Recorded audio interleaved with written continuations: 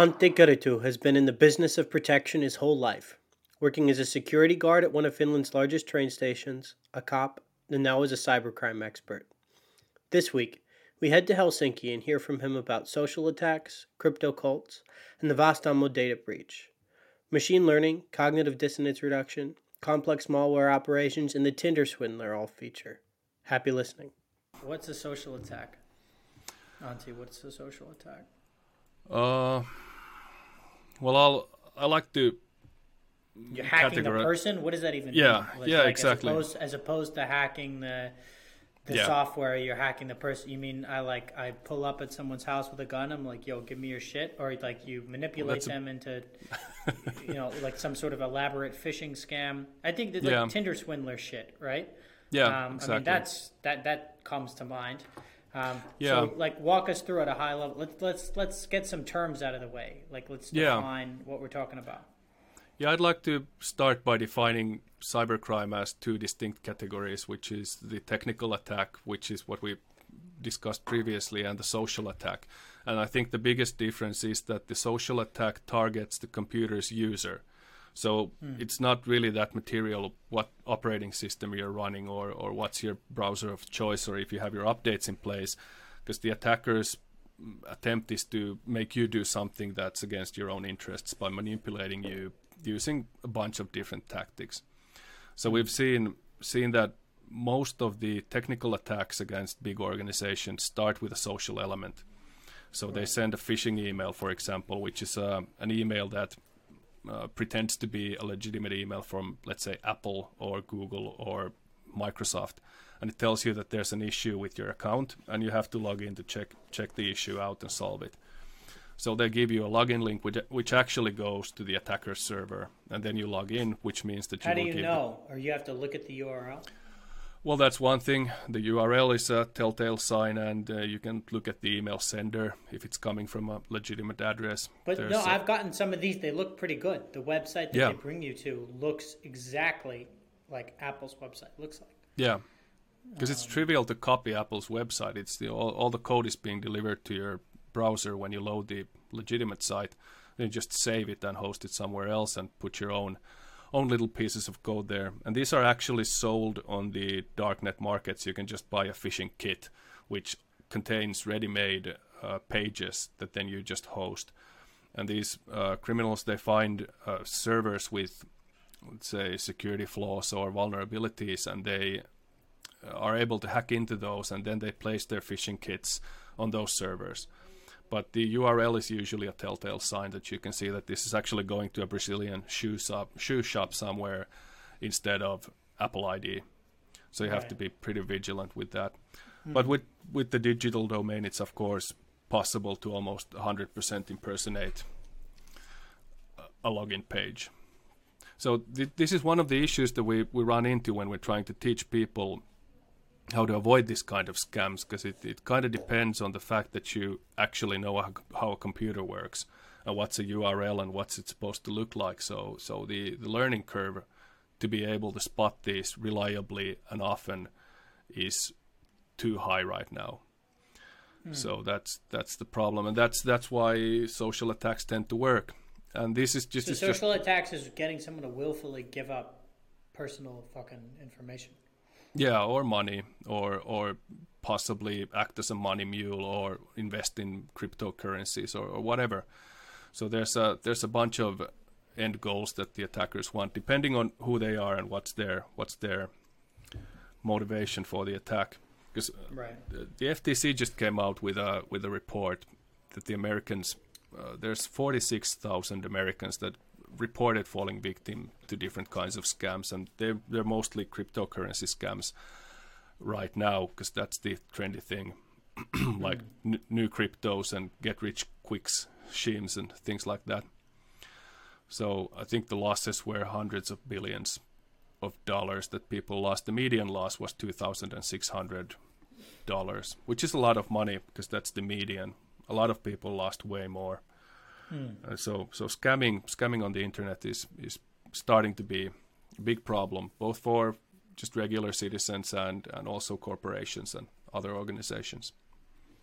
It's. I mean, you bring up the crypto thing. It's interesting. Like, uh, I wouldn't say the tide is turning, but you look at all these cryptos that are losing their value. There was a shitload of scams, and you just mentioned there was this whole report that came out about it. Yeah. It's starting to resemble a cult, in my opinion. The whole thing. It's just it has all the hallmarks of a Ponzi scheme, like all of them. Some nakedly, so they even had Ponzi coin, which was called Ponzi coin. And the point was that you get in early and then you get rich, and all the suckers who come in late are left holding the bag. And I think under the... Is that exactly what happened? Is that exactly what happened with Ponzi well, coin? that's exactly what happened with a lot of cryptos.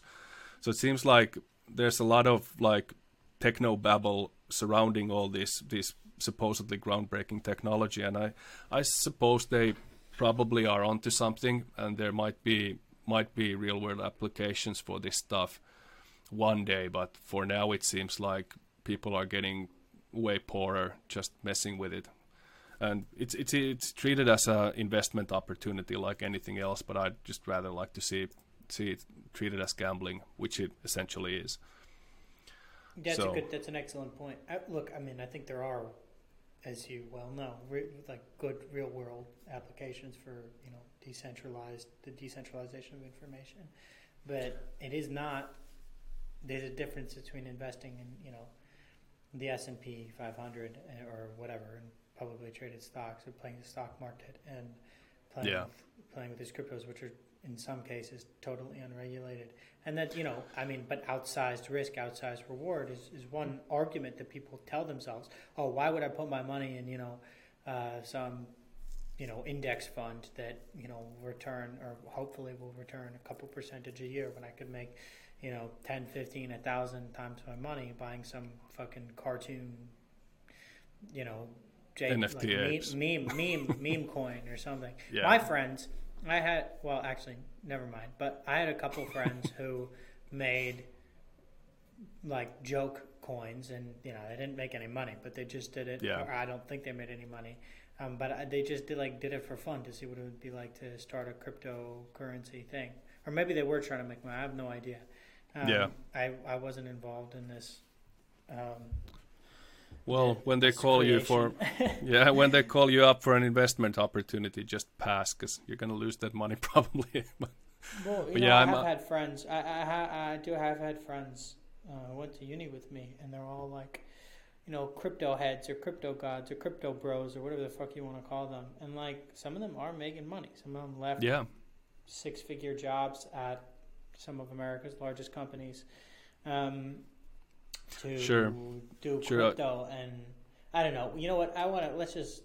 We could talk about crypto forever, but it's not interesting to me. The social hacking is. So we talked about phishing. What about actually, the Simon Levayev and this whole Tinder Swindler type shit?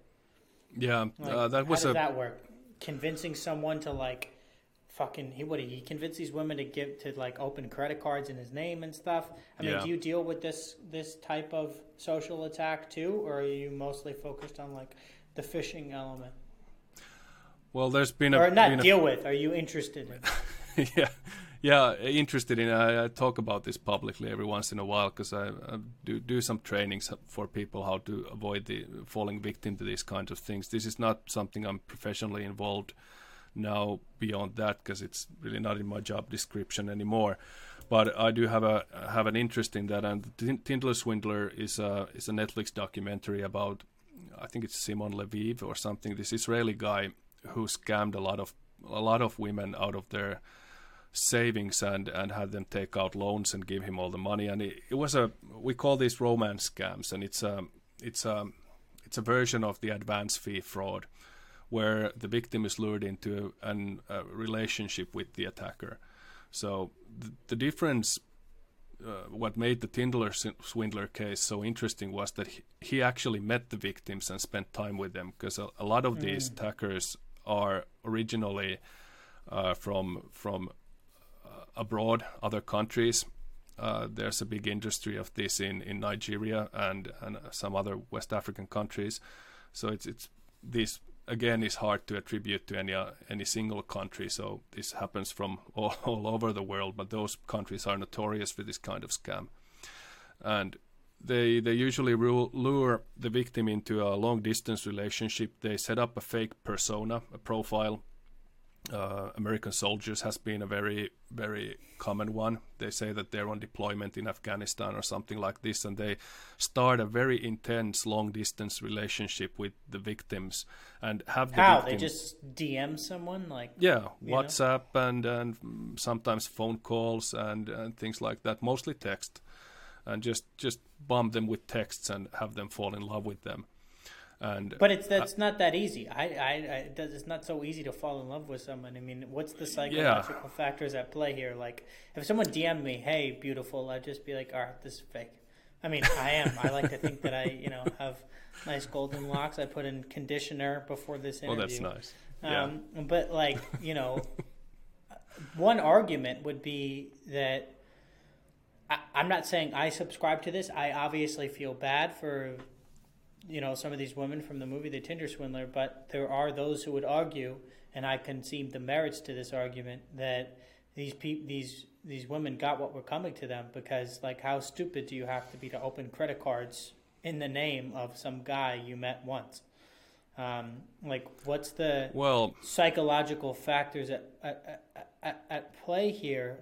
Because everyone wants to be loved, people are lonely. Do they prey upon particularly vulnerable people? They must be adept at identifying those who are likely to fall prey to their scams, or maybe they just throw, chuck paint at the wall everywhere and see where it sticks. I don't know. I think it's probably just an effect of casting a very wide net. If you just message 100 people every day for several days, you're going to contact a lot of people, and if one or two of those take the bait and message you back, then you start messaging with them. And these people, they have a playbook on how to run this scam, and they're very experienced with it. And it's usually it's a serial scam, and they scam several people at the same time, so they know how to communicate and how to charm the victim properly. And usually the common thing with the victims is that they are in a situation in their life where they are vulnerable to this kind of manipulation. And the thing is that the victims aren't dumb. It's not like they don't have the intelligence to spot a scam, or that they're undereducated, or that they have some other deficiencies. That's not usually the case, because the studies on this show that the victims are more female than male, and usually they have some education and they have financial means, but they might be widowed or divorced or lonely for other reason, or have health issues that limit their ability to meet people in the real life. So what happens there is that they might have a very idealized idea of what kind of a partner they want, and the attackers just give them enough cues so that they can use their own imagination and hopes to fill out the picture. And this comes up in the interviews with the victims, that they say that they thought that they met their dream guy, and every little detail that pointed towards the other direction was strategically ignored. Because, you're not at your smartest when you've just fallen in love. How that happens. You don't really make the most rational choices or act in the most rational manner, which is good for the procreation of the human species, but not very good for avoiding acting against your own self-interest. It's like, when you sort of get into that state of mind that you build this fantasy of this perfect person who's just out of your reach, and there's just this one thing you have to do to get them to you, and they usually follow a pretty standard storyline. So they're usually the guys that they pretend to be are widowers with teenage children. So there's two big like, let's say, attractants to people who are a bit older. They meet somebody, let's say a man in his 50s who's never married. That's a bit of a red flag. But if they're a widow, that's the opposite. They're emotionally vulnerable. They've lost their wife and they're looking for love, but they've been, let's say, pre-approved by the female sex already. They've already had a big relationship, which means They didn't even mess it up and got divorced or anything like that. They're a widow, so that turns them into a victim and elicits a sympathy response from the actual victim of the scam. So there's a lot of psychological manipulation at play there. But what do they say? Like, I need money for the airline ticket to come and visit you? Or like, how did we go from Facebook relationship to, or whatever platform relationship to transfer of funds? Well, that's usually the scam, that they tell that they're coming to the country for gas or for airline fares or some kind of customs official things, and all sorts of stuff starts to happen to them, and they are not able to access their considerable funds at that moment, so they need help from their new lover. So it's usually the common scams are that something happens to their children, and they need money for medical expenses, or that they're trying to get some leave from the army base that they're working in, and they need to fly to the country of the victim's origin and meet them and start spending the rest of their lives together.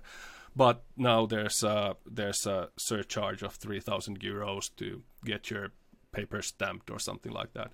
So they send copies of the paperwork, and they tell that I'm going to pay you back once I get to you and we can be together. And people usually, when they depart from their first money, they're more skeptical than when they ask for more. Because when you get to the habit of giving, it's really hard to stop, because it turns into this kind of a good money after the bad situation, like when gamblers can't quit. They just think the big win is just right around the corner and would be dumb to stop now and sever ties. So when you're 100,000 in the hole, it's quite easy to just send 2,000 more, because you want to keep the fantasy alive that maybe they are who they say they are, and they're going to be with you in a minute or in a few days, and then you'll get all your money back. That's an excellent point. It's a sort of cognitive bias. It's like just a little bit more, just a little bit more. And once they've given all this money, I mean, I would imagine there's also an element of like, how are they going to explain to their friends and their family that they just, if the guy requests you're 100,000 in the hole, and the person requests just 2,000 more, and then they can't come and visit you without the 2,000 more. It's like, how are you going to explain to all your friends and family that you shelled out 6 figures to a stranger on the internet?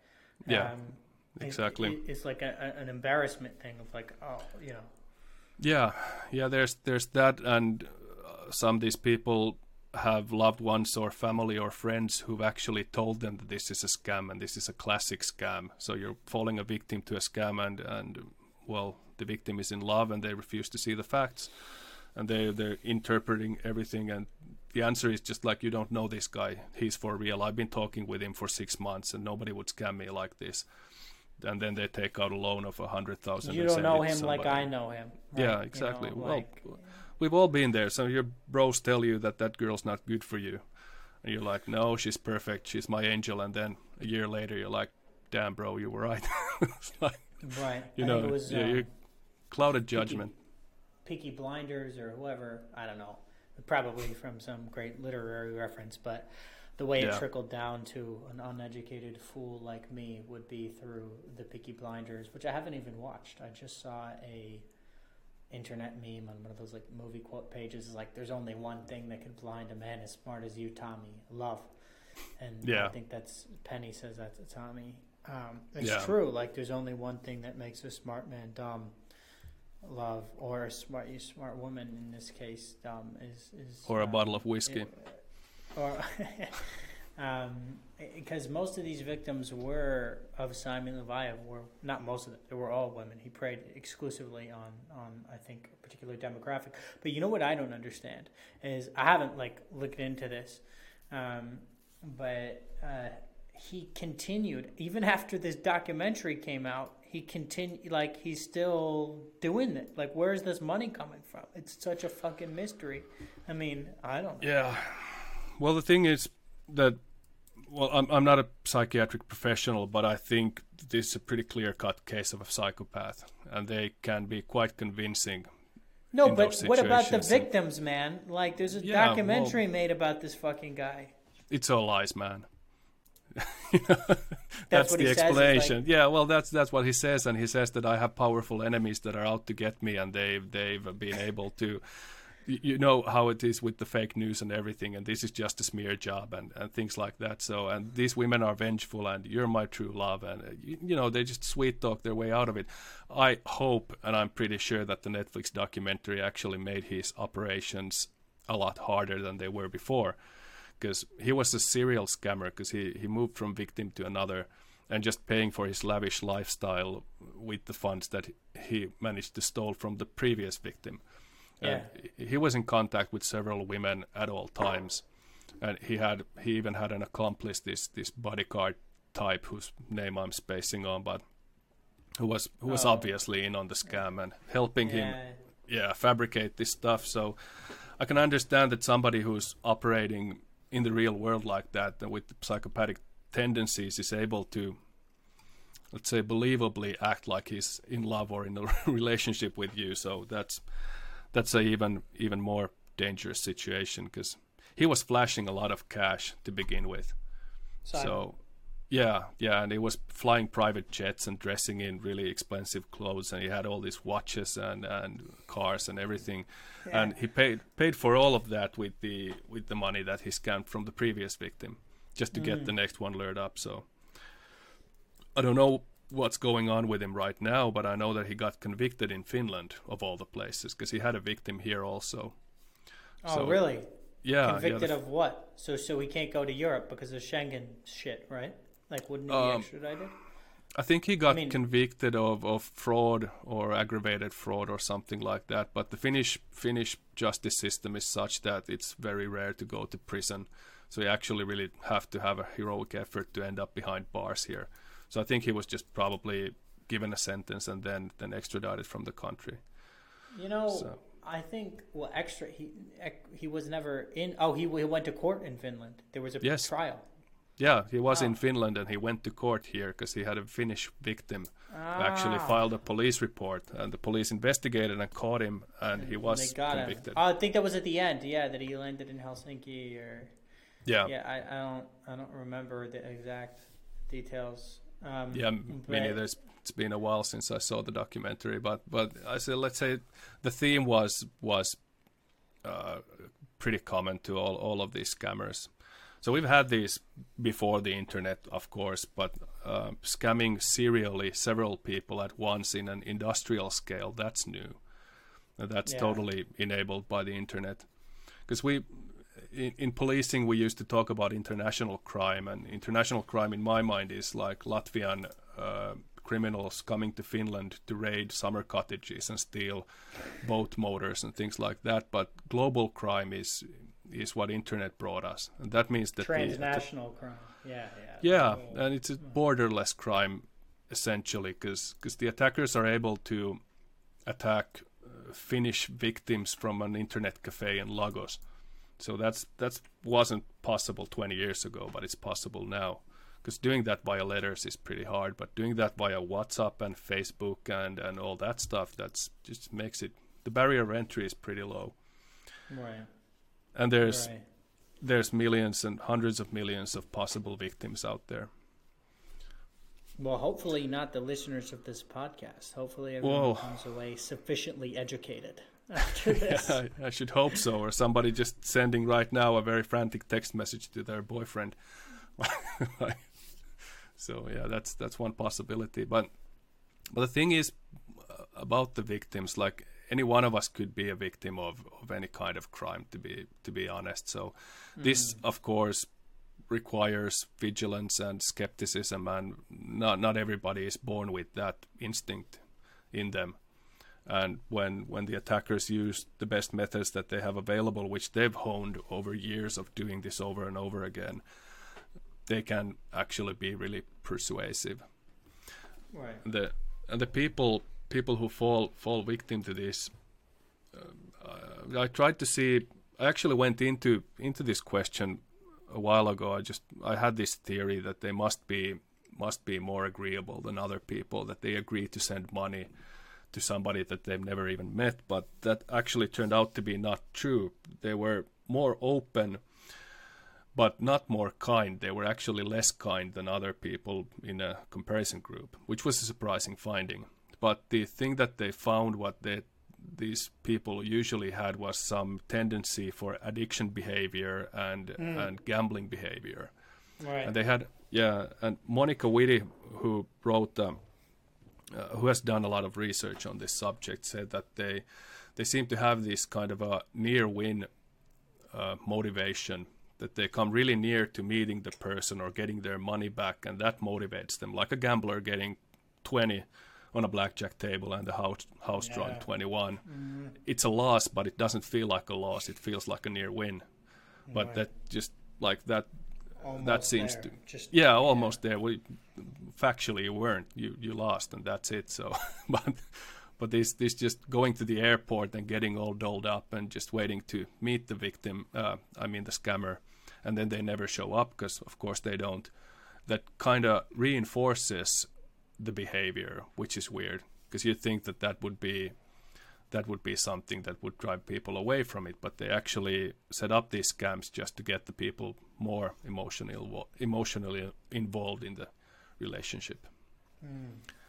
And the thing is that in a lot of scams people lose money, but in this situation it's really hard to cope with the fact that you've been scammed, because you don't only lose money, you also lose your relationship.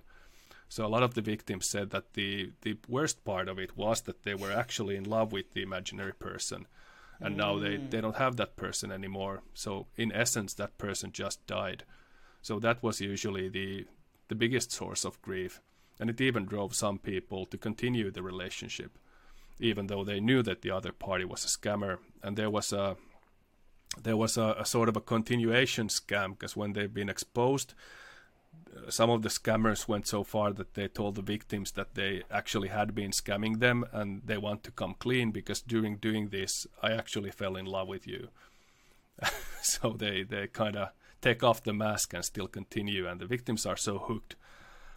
Not necessarily. Sorry, say that again. Did you say they, after finding out that the person is a hacker, the hacker's like, oh, I fell in love with you, and then they actually continue with a real relationship, or it continues to be a supplicant? Well, they continue the scam. They continue the scam. They just. Well, it's a basic, let's say, transference behavior, that you have all these feelings. Help me. Yeah. Not the psychology. What actually happens? You have what actually victim, yeah, and then the guy,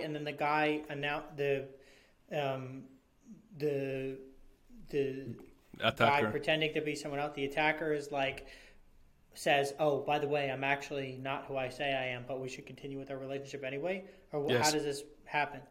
Well, exactly like that. They just unmask themselves as somebody else that they said they are, but then they say that they actually fell in love with the victim during the scam as themselves, and they'd like to continue the relationship.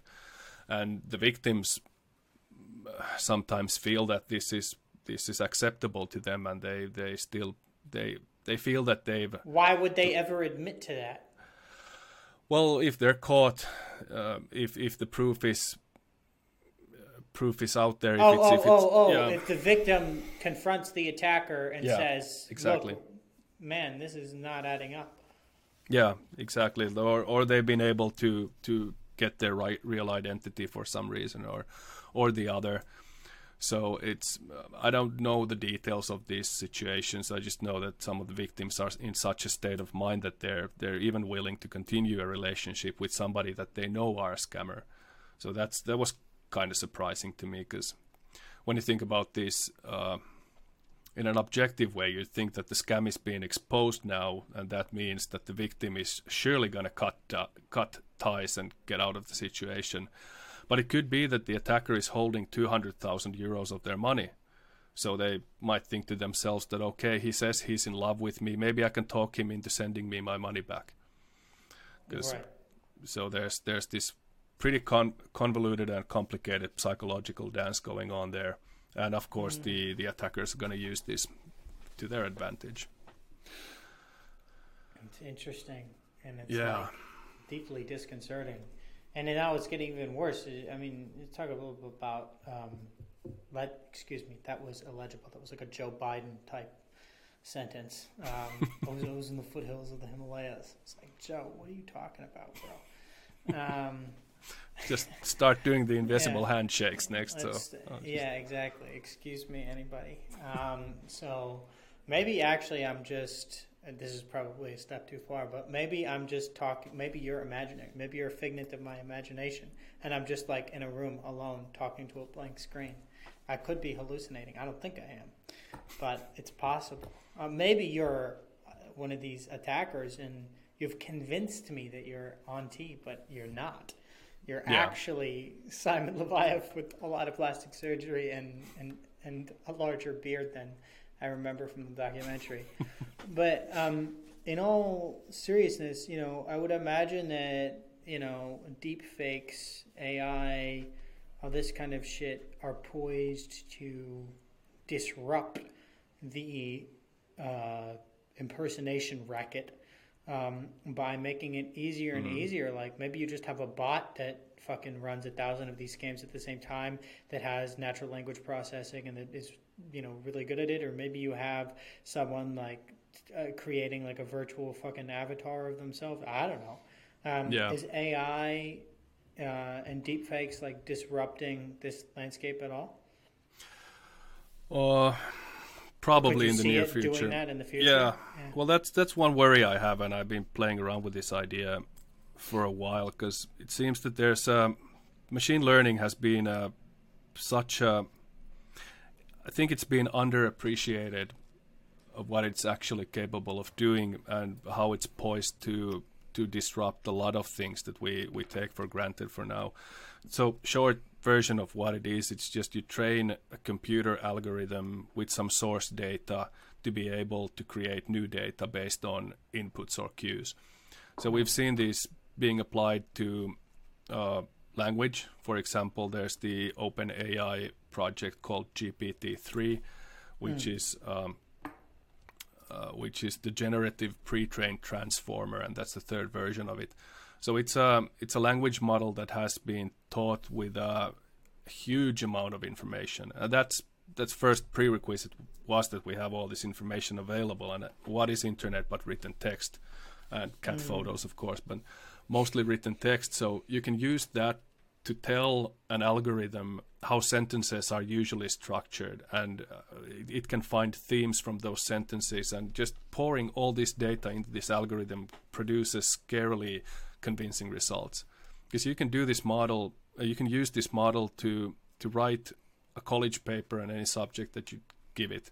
You can use it to actually convert ideas into code and just have it program. And this is kind of just taking a peek into what human-computer interaction is going to be in a few decades.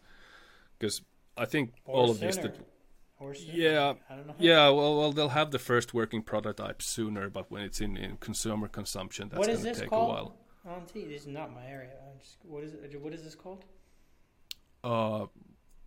Which one? It's machine learning, basically. Well, just machine learning in general. I thought you mentioned like a specific. Oh yeah, this the GPT-3. That's the language model that I'm using as an example here, but it's only one of several, and it's a machine learning model that's designed to create language and generate language. So I think this one and the deepfake videos are also using these same kind of models, because it's pretty hard to actually just go frame by frame doing this by hand. But you can train a computer model on what faces look like and how heads move, and just feed it thousands of hours of video, and it can start to pick out the signals in the random noise and understand, okay, this is a face. We can see this in all the facial recognition algorithms. Even on our phones right now, you can search your own name and find pictures of you, because it can actually tell the difference between you and somebody else's face just by the mere details. Yeah, there's a faces feature on the iPhone. They identify you and all your friends. Yeah, exactly. It knows me and both my friends. So yeah, it's actually quite impressive, and that technology has been there for a while. But just being able to get this to the essence of what is in a picture is quite powerful, because we can train an AI. Said AI, I mean machine learning. These are distinct concepts, but we can train a machine learning model to understand and find cats from pictures, for example. But you can't ask it to define a cat, or just define the experience of petting a cat, or any of the other of the qualities of the cat. It has no understanding of the concept of cat. There's no deep understanding of the innateness of catness and what it means to be a cat and what you can expect from a cat. But it can determine if an object in a picture is a ferret or a cat with like 99.7% accuracy, which is better than people. Right. So it's pretty limited, but very powerful.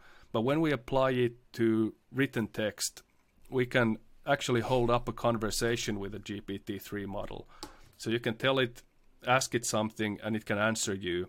And the operator can guide it and set themes and things like this. Like you could actually, and you can write bots for Twitter that can have some kind of a conversation that makes about as much sense as anyone on Twitter makes, because it's just mimicking the regular responses to your questions, for example. It just goes through 100 million tweets, and then it draws a simulacrum of the average answer to your question, for example. Right. So combining this technology with real-time deepfake technology will at some point allow us to use this kind of stuff to build very convincing human avatars online and have those actually pass for real humans. And that's kind of scary to me, because that means that these social attacks, which are now limited to actual human operators, can be scaled up indefinitely. So you can have an Amazon Web Services server farm running 100,000 machine learning model bots, which all learn from each other while they're doing it, scamming hundreds of thousands of victims around the globe. That's kind of the future that worries me on the social attack sphere, because what really limits us now is that if you want to scam somebody, you can't really run a lot of those scams parallel, even though you're very good at it or experienced at it. But when you start having like 5 victims at the same time, it gets unwieldy for even one attacker. And that limits the scale and opportunity of the attackers. It means that they have to hire and train new people, and it's still limited. Of course, the individual damages are pretty high, but if you're able to scale these 10,000 times, you can take much smaller sums of money. You can just convince somebody to send you 100 euros or maybe be able to have them invest in your new crypto scheme or whatever. Or whatever it is, yeah. Yeah, whatever it is, or just give out your password and email address. And the automation of the social plane is highly worrisome. But of course, I see a lot of opportunity and promise in this technology too. But this one I think is a bit underappreciated at this moment. The risk is underappreciated. Yeah, the potential risk. What's the solution? How do you? Yeah. I mean, you said you train people, like, don't be fucking stupid. Don't give out your password on the internet. I mean, that's one. I know it's not about being stupid. There's older people who don't know how to use the internet or vulnerable demographics, but like, it's not nearly as simple as I've reduced it to the one sentence. Don't be stupid. No. So how does it get more complicated? Well, not being stupid is a good guideline, but I think one of the things that people need to be vigilant of is that scams actually happen, and they need to educate themselves on them and understand how the mechanics work. And there are some common red flags to all scams, which is usually that you can spot the situation where somebody's trying to influence you. Like you get an email that actually makes your heart race. That should be the first red flag, that there's information that is making me emotional, which is priming me to be scammed. So that's one thing. The other one is there are technical solutions like multi-factor authentication, which is something that everybody should be using and almost nobody is. They're rolling it out in companies now, but protecting your personal accounts with this is also actually doable now. and it's the multi-factor authentication is that you have your username and you have your password, and then you have a third factor that authenticates you. It can be an SMS to your phone or a physical hardware token or whatever. There are other options to it, but that just means that if somebody gets a hold of your username and password, they will still need access to the third factor to be able to log into your account. And this stops pretty much most of the phishing attacks out there. It doesn't protect you from bad investment advice from Twitter bots, though. For that, you just need to know what how to act when you get presented with opportunities like that. Yeah. Like one thing is just being skeptical of all this technobabble and bullshit that's being fed to people. Like, there aren't a lot of crypto millionaires out there. There's a few for sure, but not a lot. But there is a lot of people who are like in crypto poverty right now after losing everything on that gamble. So those guys don't get interviewed on Crypto Daily or get their own blogs or by Twitter or whatever.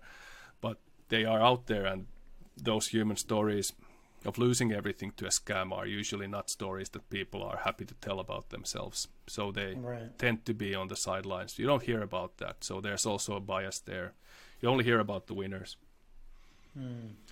It's like with anything. I mean, there's for every, I was talking with Andy Bell, he's a professional poker player, on this podcast a couple of weeks ago. And we were talking about the 1849 phenomenon, which was that during, gold rush, like the people who make, during any gold rush, the people who make the money are the ones selling picks and shovels. Like, sure, a few guys are going to strike it rich and find some gold, but most of the people going, are going to end up, with their dick in their hand and not a block of gold, not much else. And so, who's to profit from all of this? The one, readily fucking selling shovels to all of these willing buyers. Yeah, exactly. So it's like same thing with crypto. The cryptfluencers, or whatever the fuck you want to call them. The crypto influencer is the little finfluencers, I think they were called. I read actually recently that there's like some new legislation preventing people who haven't done like, proper licensing exams from offering financial advice to people on the internet. And I was conflicted about that, because on the one hand, like, there are a lot of scams, but on the other hand, like, teaching teenagers basic like accounting, it shouldn't be a crime. I don't know. I talk about that because I haven't read into the details of that particular legislation in Australia. But like, I agree with what you're saying. Or I can understand what you're saying. It's like there are a few crypto millionaires, but like, exercise discerning judgment. Be discerning, maybe, is the advice. Yeah, and be mindful of the fact that if you throw money at a crypto, that should be money that you can afford to lose. Because there was just a total implosion of one of the so-called stable coins a while back, and maybe a couple of weeks ago, called Terra, and its sister coin Luna. And actually, I do a weekly podcast in Finnish with a couple of buddies about like current cyber issues, and I was trying to read up on it, and it seems like you jump into a specialist forum filled with its own lingo and all the words, and they don't even make an effort to explain what all of this is. It seems like there's a speech code that needs to be cracked first, and then when you start speaking the code and understanding all the concepts, then you're in the inner circle, and it makes it look very professional. They have really nice websites and everything, and they have all these high-flying concepts, and it just makes you feel that these people are way smarter than I am, and they understand this stuff, so I could trust them. So it's a bit of an offshoot of our trust the science mindset in the West right now, and just trust the science. Well, yeah, that's what it feels like, because it's all very, very, very techno-babble. It's a deference to an authority, an official sounding, looking exactly thing. it's like everyone's using these big fucking words, and you're like, oh, well, then they must know what they're talking about because I don't. But that's not the case. Exactly. It's like a doctor always speaking Latin to you. So it's like, okay, well, you must know your shit because you know all these words. But what actually ended up happening with it, they had this elaborate like auto-balancing scheme where they were trying to ensure that the Terra coin is always pegged to the dollar. But there was a big sale event which triggered a catastrophic meltdown of the whole crypto token, which ended up becoming worthless in a couple of days, and a lot of people lost a lot of money. And there were tweets which in hindsight didn't age so well, but somebody tweeted about how they put a second mortgage on their house and put it all in Terra, and how their dumb girlfriend is telling them to sell, but she doesn't understand crypto like I do, and just really, really, really bad stuff. And now that guy's broke, like seriously broke. And it's just sad. Same thing with the GameStop people. Some people made a ton of money. It would be sadder without all the arrogance. The arrogance and well, look, the crypto bros, I mean, that's a trope, and some people fit it. But like the guys like throwing around all these lingo, whatever, it's sort of like a cult, as you said before. It's like anything else. Can I be a part? Everyone wants to be a part of something bigger than themselves. And here you have this large online, completely decentralized community of, you know, I don't mean to read into this too much, but maybe like disaffected males, you know? I don't want to go as far as incels, but like you have, I'm sure they feature prominently in the crypto game though, just to prediction. Hard to say. But like you're a part of this community and you're all speaking the same language and you're on the same Reddit subthreads and you all are like circle jerking each other into believing that this is like official and cool because suddenly everyone speaks Latin or whatever crypto version of Latin. But it is sad, like when someone loses their mortgage, like that's gut wrenching. Well, I think the thing is that you're in on the secret that the normies aren't. I think that's a pretty big deal. That is precisely it. Thank you for saying that. Like, but because it applies to so many different aspects of life. People who start using drugs, people who, like at parties and stuff. I saw this so many times. People who fall into destructive patterns of like gambling on sports betting. People who fall into whatever it is. It's like we are in on something that the rest of them are not.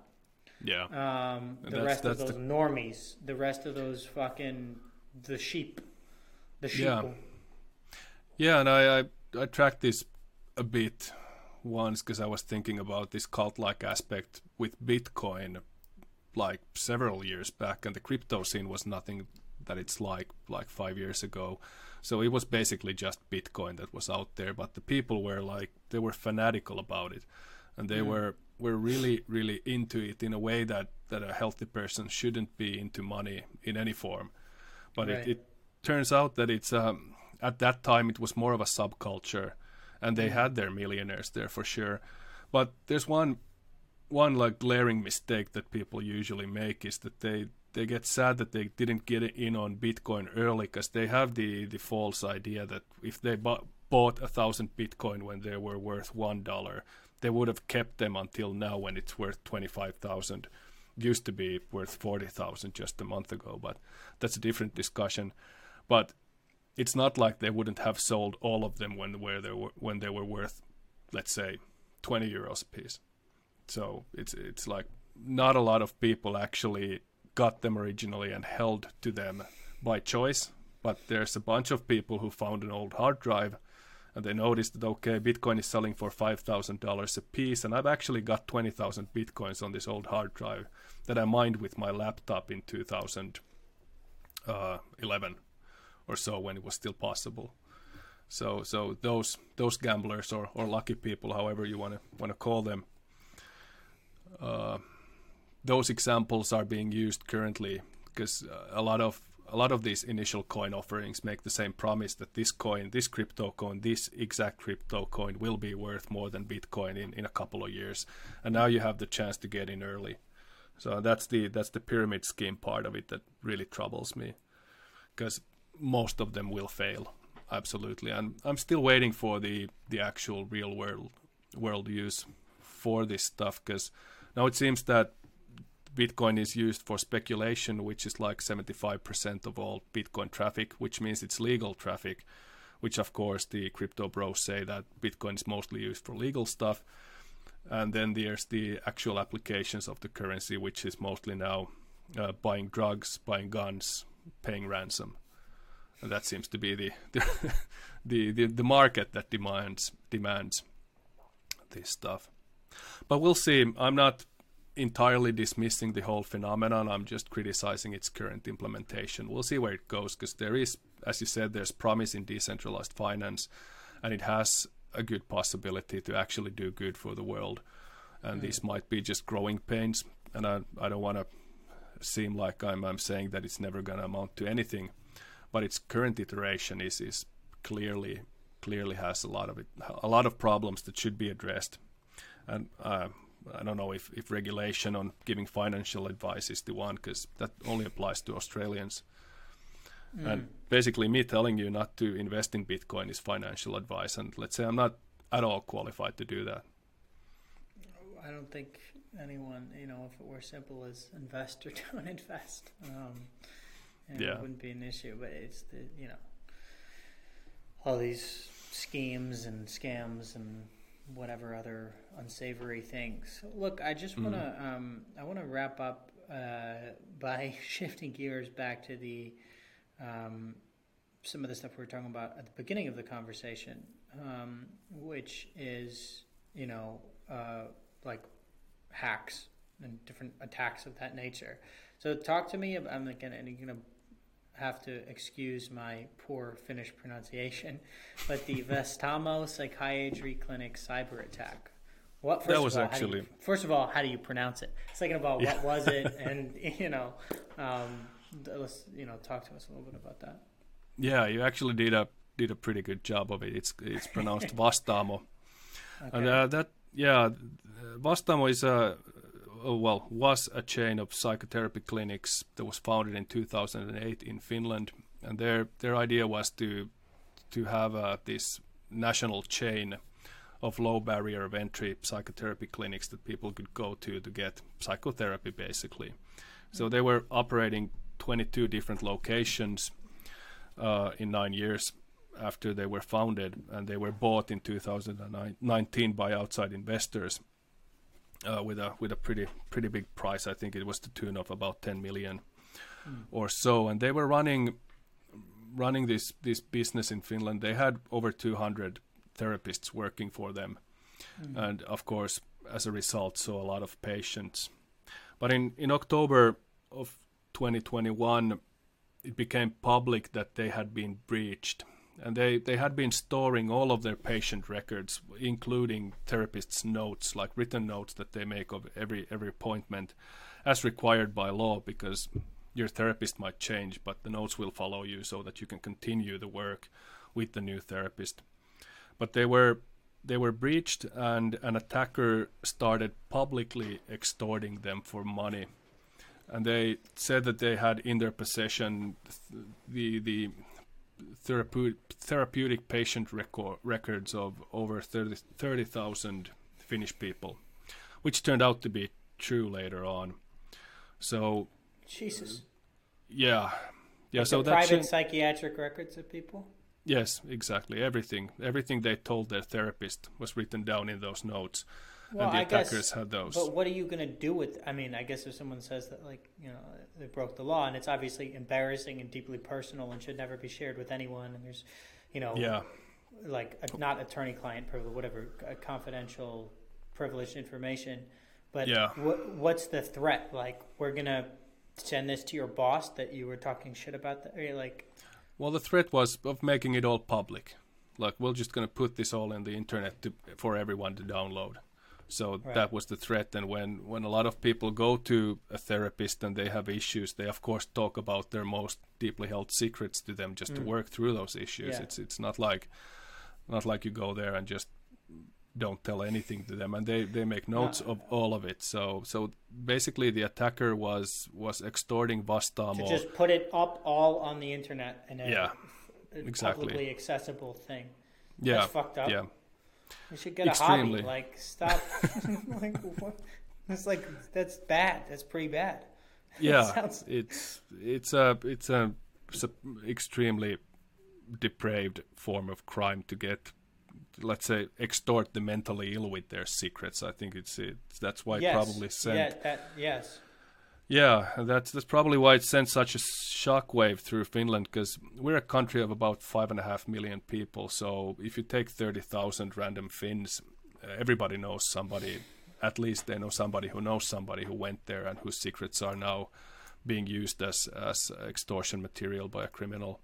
Well, so what happened? What's the next chapter? Sorry, well, I should shut up. No, that's fine. So for full disclosure, at that time I was working for XIII, which is a Finnish cybersecurity company.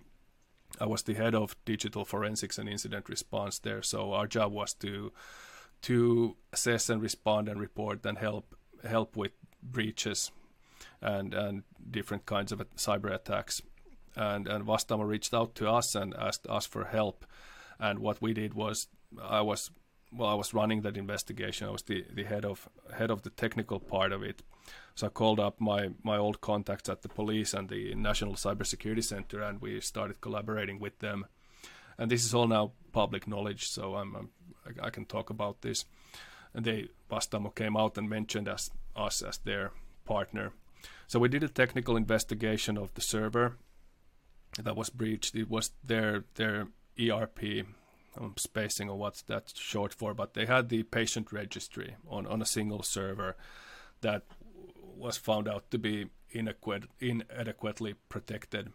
Basically, it had a database access port open to the internet with no authentication, which meant that anybody could just stroll in and download the records. So that's what the technical investigation found out. The criminal investigation was a separate issue, and since I wasn't working with the police, I'm not privy on the details to that, and they are quite tight-lipped about it. But there was a lot of stuff happening in the public because the attacker was communicating in the public. So they started first releasing 100 patient records every day just to put pressure on Vastaamo to pay them. But they didn't budge. How much did they want? I think it was something like €500,000. Why don't you just pay him? That's not that much. Well, yeah, that's a good question. That's a really good. Why didn't one of the many wealthy investors or wealthy people in Finland just pay the guy and let him fuck right off? Well, then it comes down to the same question that a lot of ransomware victims are going to ask themselves: that should we pay? And I think. Oh, we don't negotiate with terrorists. Yeah. There's the old Bush attitude. I think we're not going to negotiate with an attacker like this because there's no guarantee that they will be good to their promise. So they get $500,000 from you, and then they ask for $500,000 more, or $2 million, or whatever. So the safest bet there is just not to negotiate with them and just go to the police. There's always the possibility that they would have paid and gotten the attacker to shut up, but that wouldn't really have absolved them of the issue because the data was already out there and the attacker made it public. They posted about it on a bunch of Finnish forums and just contacted press and everything. So it had all the hallmarks of an amateur attack, because if you have this kind of a situation, it's not probably in your best interest to have the press involved, because that's going to put a lot of pressure on the victim also. I'm not giving tips here for criminals, just trying to paint a picture of how these operations usually are run. Yeah, just make notes so you can stop the journalism game and just start extorting. Keep it in mind. But they were unsuccessful eventually in that, and Vastaamo didn't pay, and I think that's the only long-term solution to this kind of criminality is to never pay, even though it might be a good short-term solution, but then again, you're dealing with somebody that you ultimately can't even begin to trust. So that's not usually a viable But option. you said before that the ransomware companies built up their reputation on being men of their Yes. word. That's true, but then you are dealing with a professional group, and this didn't seem like that at all. They didn't use this any seemed of the... like, yeah. Right. And then This seemed do you like... think they were Finnish? Where do you think they were from? Or you are not at liberty to speculate? I can speculate for sure. I think, in my opinion, that they showed a lot of understanding of Finnish culture and Finnish internet culture, and they were able to pick out Finnish members of parliament from the data and release those as proof that they have data on patients from all walks of life. And yeah, they clearly had a it's an understanding that would be very difficult to acquire if you're not Finnish. Isn't there a collective responsibility of, like, say you release private data on MPs, right? Yeah. Shouldn't Finnish newspapers refuse to print that? Like, and yeah, I mean, they didn't. They didn't print that, but they put that data on, for example, Ylilauta, which is a sort of a 4chan-like board, image board, same format, different content. But anyway, they posted it there originally, and I'm pretty sure that nobody outside of Finland knows what Ylilauta is, but everybody in Finland knows what it is, at least those who are familiar. But shouldn't normal civil, like, I mean, I don't know, I think of Finnish people as like everyone's nice, maybe. I mean, you know, it's a nice, everyone's slapping each other on the back. It's Scandinavian. Confusing us with the Canadians. No, like, I mean, but I don't know if I would think that some people would be like, oh, I'm not going to go look at that. But right, once it's out there, it's out there. And even if and it spreads like wildfire. And then I'm sure there's people saying, you know, making fake copies of the notes and saying, here are the notes and blah, blah, blah. Even if you scrub it off the internet, like, you can never get it really off. You can never. So I understand why it's an issue. I didn't mean to, sorry. I need to be quiet. So what happened next? So what happened after this? No, I appreciate the input and questions because you're helping me go through the story. But the data on the internet is like mixing ink with water. You can never get it all out. It's not just possible. It's so trivial to copy, and the amount of data wasn't that big. Like the text records, there was 30,000 text files, which was spread out, and they released 100 of them first as an example, just trying to apply pressure to Vastaamo, which didn't work. So they said that we're going to release 100 more the next day and 100 more the next day. And I think on the fourth day, the attackers made a mistake, and instead of packaging 100 patient files and putting that online for people to download and stare at, they actually accidentally packaged their home folder from the attacker's server, which meant that they released a bunch of data that they were not supposed to release, including all the patient files. And a bunch of people were able to download a copy of that file and go through its contents, and somebody got a hold of all the patient records, and in a extremely psychopathic move created a search engine that you can actually go to that's on the Tor network and search those patient records. So it's not just downloadable text files. It's a fucking web page that you can use to view them. So that's what ended up happening. Per person, you can search up people's names. Yeah, or whatever. Designed specifically for this purpose. Yeah, exactly. That's fucked up. That's like beyond fucked up. What the fuck? Yeah, well, that's the internet for you. So I don't know. I don't know what's the motivation behind that. Some kind of hatred for humanity, I guess. But after that, they cut all contact with Vastaamo and stopped trying to extort them. But the next move that they did was that they contacted each patient individually via email and tried to extort money from the patients directly. So they were asking for 200 euros to remove your data from this data set. So that was the sort of the other avenue of attack. That didn't really work because the security community in Finland started contacting all the victims and people and trying to get them first not to pay, and if they paid, just tell us and give us the Bitcoin wallet so that we could do some threat intelligence on it and see. And this turned out to be, by the numbers, the biggest criminal case in Finland. 27,000 criminal complaints were filed to the Helsinki Police Department on this issue. And actually, I'm not sure if it was the Helsinki PD or what, but the police received 27,000 complaints. And I think the total net gain for the attacker was a few thousand euros. So amazingly small amount of money made with this really, really big attack against, well, not even a company and not even a patient, but even just it was an attack against trust towards digital systems, I think, in general. And we're still, every cybersecurity lecture or presentation starts with an example of Vastaamo and saying that how we are avoiding this. So at least it brought a lot of attention to healthcare systems and their cybersecurity and how to protect them. Because in this situation, it was just, I don't know the details. I didn't do the criminal investigation or even the civil litigation. I just did the technical part. I didn't even do that personally. My team did that, but I was the head of investigation. So I know exactly what happened on the server, but I don't know what the people were thinking. I haven't interviewed anyone or would even like to. So that's somebody else's job. So I won't speculate on motives or who's guilty or who did what. That's outside the scope. But what I know is that the impact has been pretty big, because it really raised the barrier of Finns to go into therapy, and the barrier was already pretty high with the national mindset of if you talk about your problems, then that's a sign of weakness. To just shut up and bear with it, and maybe get drunk every once in a while and stare out at a lake.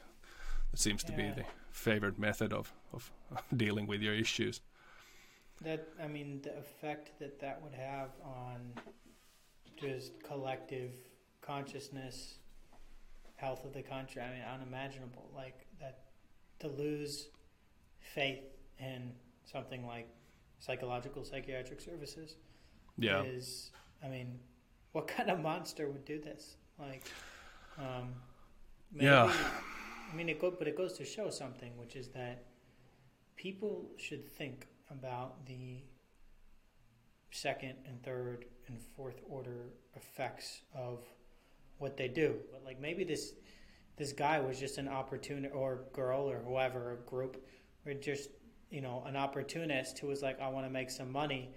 They didn't think about, we're gonna fuck up the whole country's national psyche by making it so that people aren't comfortable going to seek therapy and counseling. But thinking about the second and third order effects of things is, I don't know, maybe we'd all benefit from doing that. Yeah, and I think some let's say personality abnormalities are here at play, because even among criminals there is certain limits that they usually don't like to go above, go beyond. And I think this was a surprisingly depraved attack, and preying on the very, very weak. And because they had a lot of children's psychotherapy records there, like underage people, and that was just they weren't stripped away from there, and it had everybody's social security number there too. So those are being used to this day in identity theft, because the whole system with those is broken. There's a academic discussion to be had how to actually use that, but some web shops and lenders, they use it just to identify you and say, if you have your social security number, then that's authentication enough for us to know that it's you. Because obviously, we have better options, but it takes time and money to implement those. So identity theft is one issue, and losing all your secrets is another. And especially if you've done something that you really, really want to keep out of the public, that's you cheated on your partner, whatever, or stole from work, or whatever. There are a lot of, I haven't read the actual files. I did some analysis based on them, just timelines and things like that, and trying to determine the time of the attack, which meant that I had to touch them as part of the technical analysis of the server. But didn't really go into reading the actual stories, but you can just imagine what kinds of things people tell to their therapists. Like, just you can start with sexual stuff, and then just go deeper into anything. Yeah, of course. And all that is all that being used to ransom somebody. And we were able to take a bit of a backstage peek into the attack by analyzing the home folder that the attacker accidentally shared with the world. And we could see that they had scanned thousands of similar MySQL database servers, and they had tried to attack them just using this method called brute force, which is just flinging shit to the wall and see what sticks. So basically I have a list of most common credentials, passwords, usernames, and then you just try to log on with those. And one of the passwords is just blank, and one of the usernames is root, which is the root user, the super admin of the database. It turns out that on this list we could find the server's IP address, the username root, and a blank password. And that was enough to just get in there. And my speculation is that they downloaded the database a long time ago, and they downloaded hundreds of databases, probably looking for credit cards or usernames or passwords or whatever they could make a profit out of. And then at one time they realized that they actually have the patient records of a big company. And it took them many months to realize this after actually stealing the data, because I'm pretty confident we were able to pinpoint the time that it was stolen. I don't know if that's public, so I'm not going to mention it, but there was a significant delay between stealing the actual database and starting the extortion. And I think that just shows that it wasn't a targeted attack. And it had all the hallmarks of an amateur extortionist, because like I mentioned, these brand names that a lot of these groups operate under, they're very professional with this stuff, like scarily professional, and they have infrastructure in place, and they have instructions, and the first thing that they do is contact the company and tell them that we've attacked you. And some companies notice it when they start trying to use their IT systems and everything's encrypted, and they have a ransom note on their desktop, so they contact the attackers, and they usually try to handle this privately first. And now they've started to release lists of victims, and there's a ticker there, so you have like 5 days to pay, or 100 gigabytes of your stuff is going public. So there's another level of publicity there, but this was just posting on shit posting image boards about this attack, and contacting press and doing all that stuff, and then being extremely unprofessional in the execution of the crime, which in my opinion points towards an amateur that just ran into this data by chance and is trying to make a quick buck and failed at that. But this is all speculation. I haven't done the actual criminal investigation and won't do it. It's the National Bureau of Investigations that's doing it in Finland.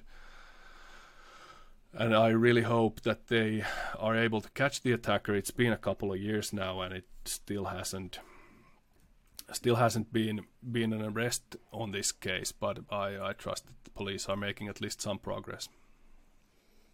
I would hope that they are, given the nature of the crime more than anything. Yeah. I mean, I'm moved by this, and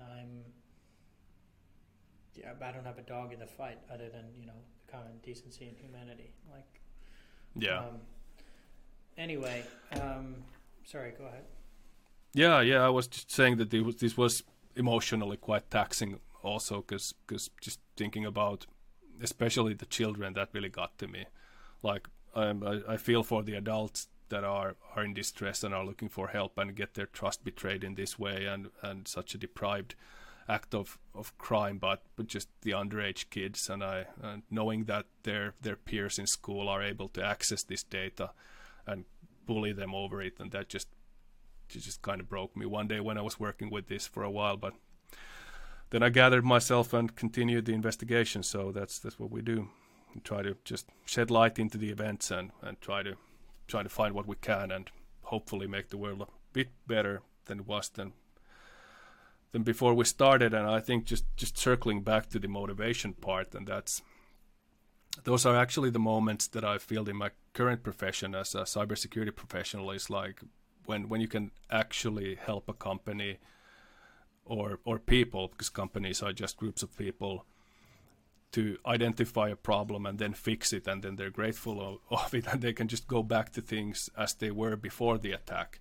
That's Right. really motivating in itself, because I don't work on a commission, so I just get a salary. But that's the motivation, and the puzzles, and of course the thrill of the detective work, just finding out something and just getting to the bottom of things. But we're still not at the bottom of this attack, because we still don't have a name for the attacker. At least it's not publicly known. It might be known to the police. I don't know. I have no idea. But I sure as hell hope it is. I hope so too. From Sydney, I hope so. Well, I'm sure you'll read about it in the local news if they catch him.